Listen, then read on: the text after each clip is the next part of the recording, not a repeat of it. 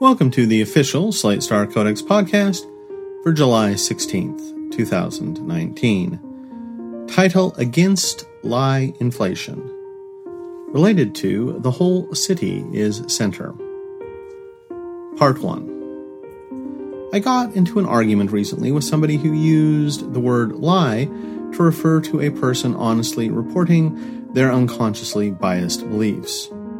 Her example was a tech entrepreneur so caught up in an atmosphere of hype that he makes absurdly optimistic predictions. I promised a post explaining why I don't like that use of lie. This is that post. A few months ago, a friend confessed that she had abused her boyfriend. I was shocked, because this friend is one of the kindest and gentlest people I know. I probed for details. She told me that sometimes she needed her boyfriend to do some favor for her, and he wouldn't. So she would cry. Not as an attempt to manipulate him, just because she was sad. She counted this as abuse, because her definition of abuse is something that makes your partner feel bad about setting boundaries. And when she cried, that made her boyfriend feel guilty about his boundary that he wasn't going to do the favor. We argued for a while about whether this was a good definition of abuse. It isn't. But I had a bigger objection. This definition was so broad that everyone has committed abuse at some point. My friend could have countered that this was a feature, not a bug. Standards have been, and should be, getting stricter. 1,000 years ago, beating your wife wasn't considered abuse as long as you didn't maim her or something. 100 years ago, you could bully and belittle someone all you wanted, but as long as there was no physical violence, it wasn't abuse. As society gets better and better at dealing with these issues, the definition of abuse gets broader. Maybe we should end up with a definition where basically everyone is an abuser. But a wise supervillain once said, when everyone is super, nobody is. In the same way, when everyone is an abuser, nobody's an abuser. Right now, if I hear that someone is a serial abuser, I would be less likely to date them, or I might warn my friends away from them, or I might try not to support them socially. The world is divided into distinct categories, abuser and non-abuser, and which category someone is in gives you useful information about that person's character. I'm not saying that every abuser is an awful person who is 100% defined by their misdeeds and can never be redeemed, but I think the category contains useful information about a person's character and likely future actions. But if everyone used my friend's definition, and we acknowledged that everybody is an abuser, the category stops being informative. John is an abuser. So what? Doesn't mean you should worry about John. Doesn't mean you shouldn't date John. Doesn't even mean you shouldn't set your single friends up on blind dates with John. It just means John is a human. Maybe he cries sometimes. So what? Broadening the definition of abuser this far doesn't help fight abuse or make anybody nicer. It just removes a useful word from the English language. I can still eventually warn someone that John is cruel or violent towards people close to him. I just have to circumlocute the word abuser in order to find some other word or phrase that hasn't been rendered meaningless. I am cheating here by talking about abusers rather than abuse, since there is still a useful distinction between abuse and non-abuse actions. But although the abuse case is less clear, I think some of the same considerations apply. Just because an action is abuse no longer means you can be sure it's especially bad. But it's worse than this, because change to a definition doesn't instantaneously propagate to all of its web of connotations in our minds. So probably some people will continue to use the new definition while still holding the connotations of the old definition. This means bad actors can stigmatize anyone they want. 1. We don't tolerate abusers around here, right? Right. 2. John's actions technically qualify as abuse by this incredibly broad standard that includes basically everyone. 3. Therefore, we shouldn't tolerate John.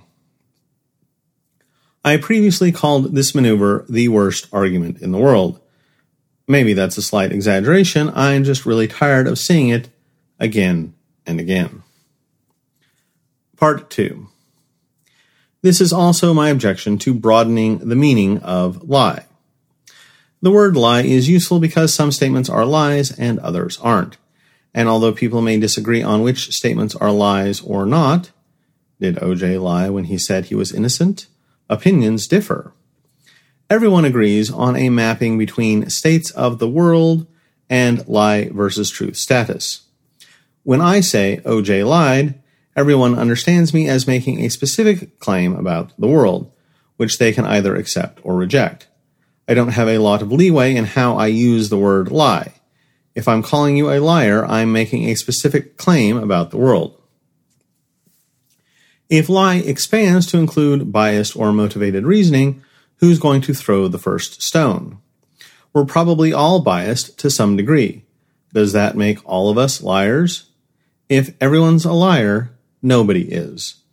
I can accuse Donald Trump of lying constantly, and you can just nod your head and say, oh, so you're saying he's not a perfect person free from all biases. Whatever. You'll feel no need to decrease your opinion of him. Maybe we should only apply the word lie to particularly egregious bias and motivated reasoning? But we've already abandoned the only defensible shelling fence, so how will people decide where to draw the line? My guess is in a place drawn by bias and motivated reasoning.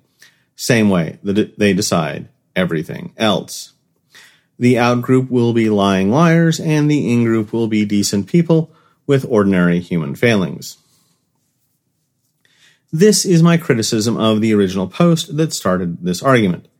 It declared belief in a near-term singularity to be a scam, and that believers were being duped into believing a lie. Its evidence was listing some reasons people might be biased to believe the singularity was near.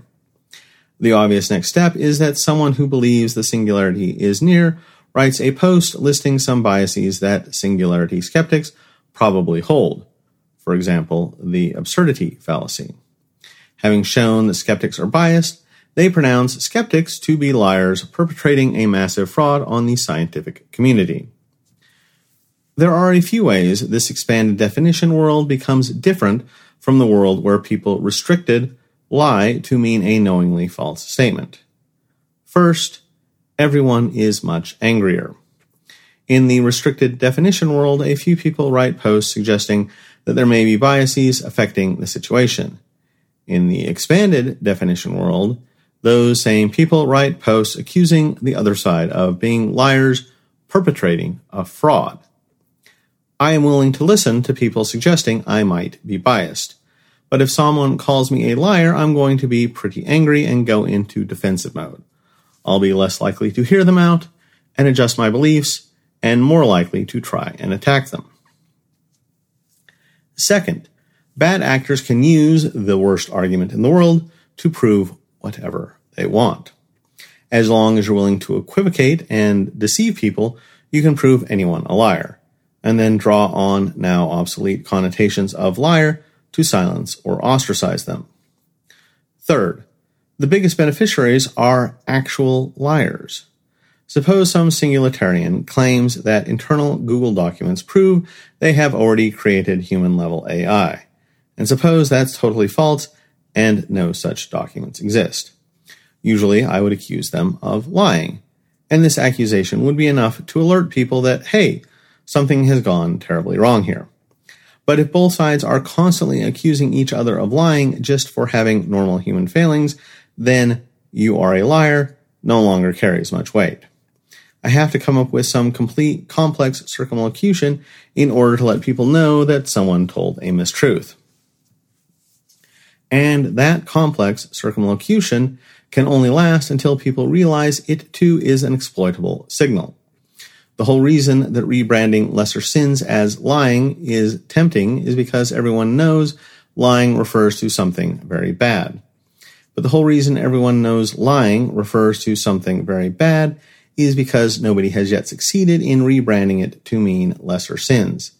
The rebranding of lying is basically a parasitic process, exploiting the trust we have in a functioning piece of language until it's lost all meaning, after which the parasitism will have to move on to whatever other trusted functional piece of language has sprung up to replace it.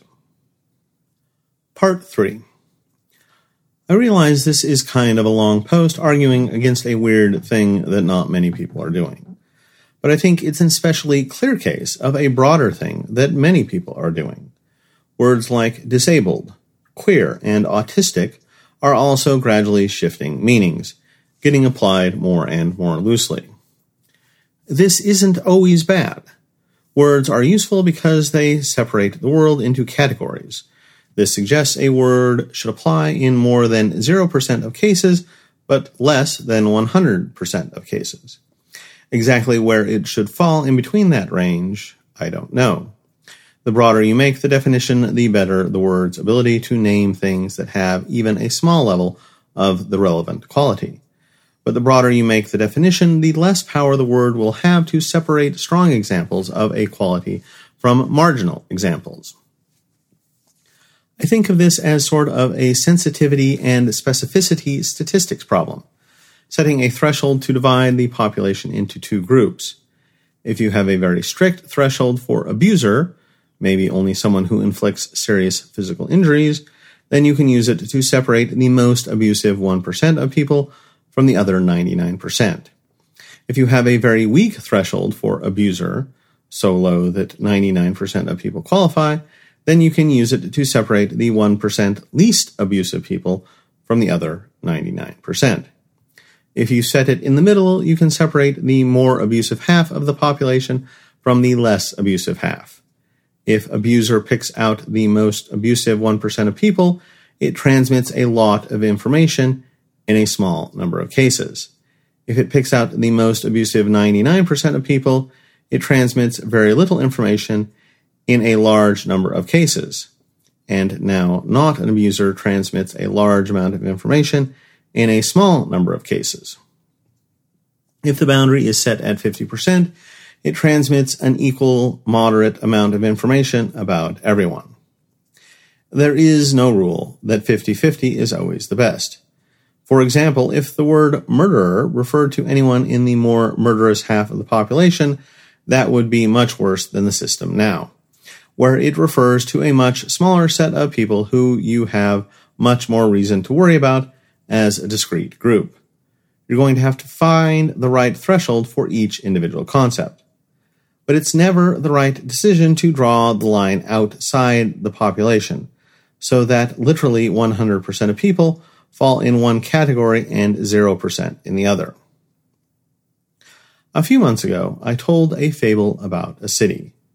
The citizens worried that people living in the outskirts of the city felt unimportant and excluded. So they redefined city center to mean the entire city, including the outskirts. Nobody ended up feeling any more important because of this, because living in city center stops being prestigious when everywhere is city center. But it was now impossible to direct tourists to where they wanted to go, and people had to invent new phrases like the part of the city where there are the most tall buildings in order to discuss city center. The moral of the story is, don't set thresholds for category membership so far outside a distribution that they stop conveying useful information. This audio version of Slate Star Codex is provided with the permission of Scott Alexander. I am not Scott. I'm Jeremiah, and you can find me at wearenotsaved.com, where I also have a podcast. For anyone wishing to reference this content, please do so by linking to the original post. If you think having an audio version of Slate Star Codex is valuable, and you have nothing better to do with your money, consider donating at patreon.com/SSC podcast, or leave us a review somewhere. Until next time.